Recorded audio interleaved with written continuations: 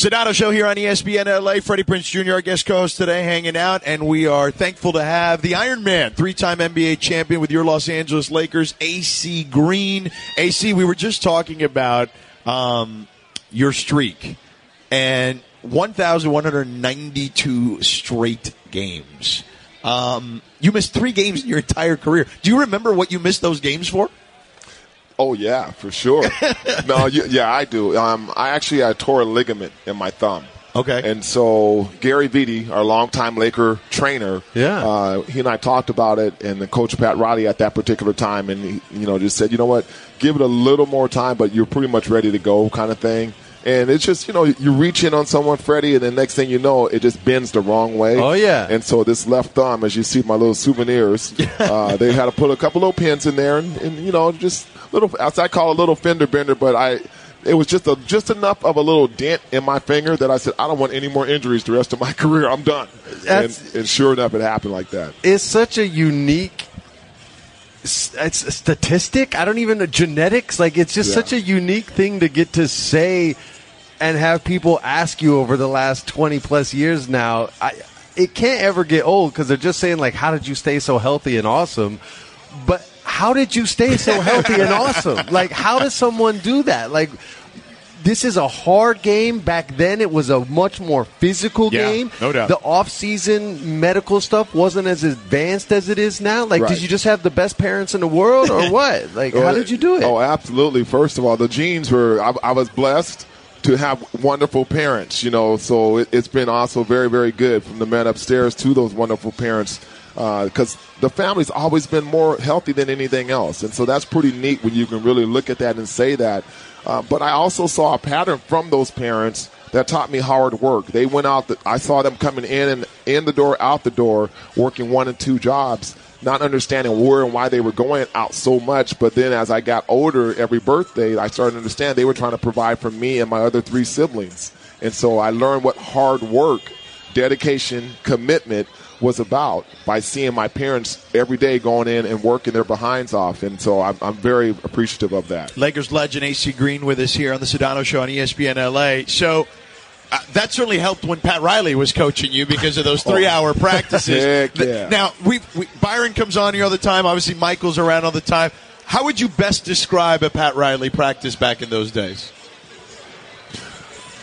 You would probably describe Pat Riley's practice you know how you just go to DEFCON 12? You just start at DEFCON 12. Right. Okay? I mean, it's just that simple and easy. So you just are at max. There's no warm-up, ramp-up, let's get a sweat, let's get a lather. When it's the whistle blew, we knew it was time to engage. And so you just saw the gladiators banging and bumping. At that time, Kurt Rambis and Mitch Kupchak used to just basically almost fist fight without throwing blows, having a competition who was going to get the most stitches in a practice session. And I'm the young guy now coming in as a rookie, and I'm watching these 2 veterans show me how to play my position, and they're worried about who's going to get the most stitches. And I'm like, I'm going to the guard spot.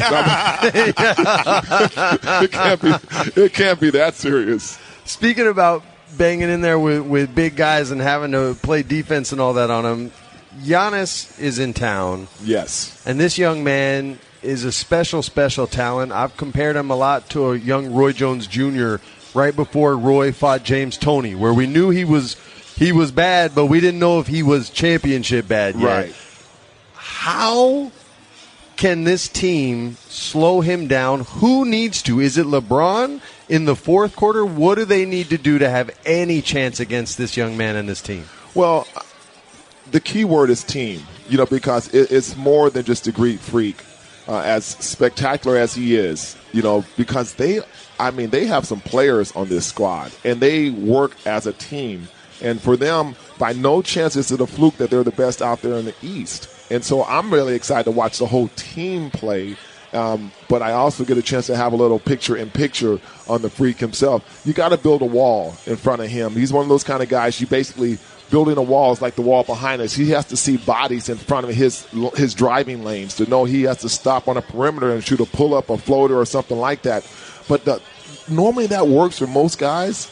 But when you're that long, athletic, and lengthy, you can basically take off, from here to there, like you see it how many times? What, 2 dribbles from half court? Yeah. He's dunking and the ball. he's in the air. Yeah. I mean, dunking the ball, and so that's just not normal. So, good luck, Lakers. That's all I can say. Well, speaking of good luck, Lakers, the clock is ticking to try to make the postseason.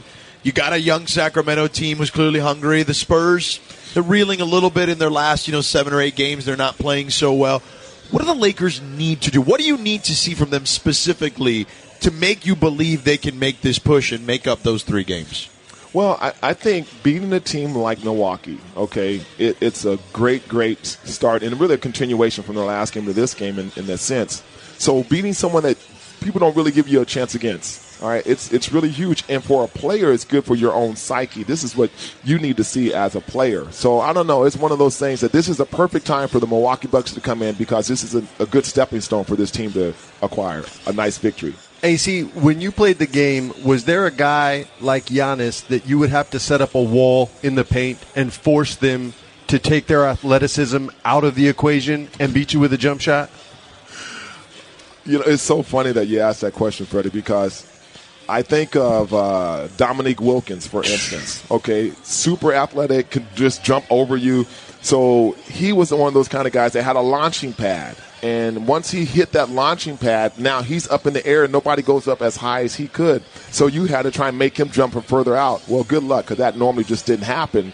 And, I mean, I've seen him throw the ball off the backboard. We've seen LeBron do that at different times and a few players. But Dominique was one that would throw it off the backboard or shoot it and still get to his rebound and dunk it back in before another player can really react. Unfortunately, guys, that other player normally was me, right, trying to guard him. So I'm speaking from practical experience here. What about Michael?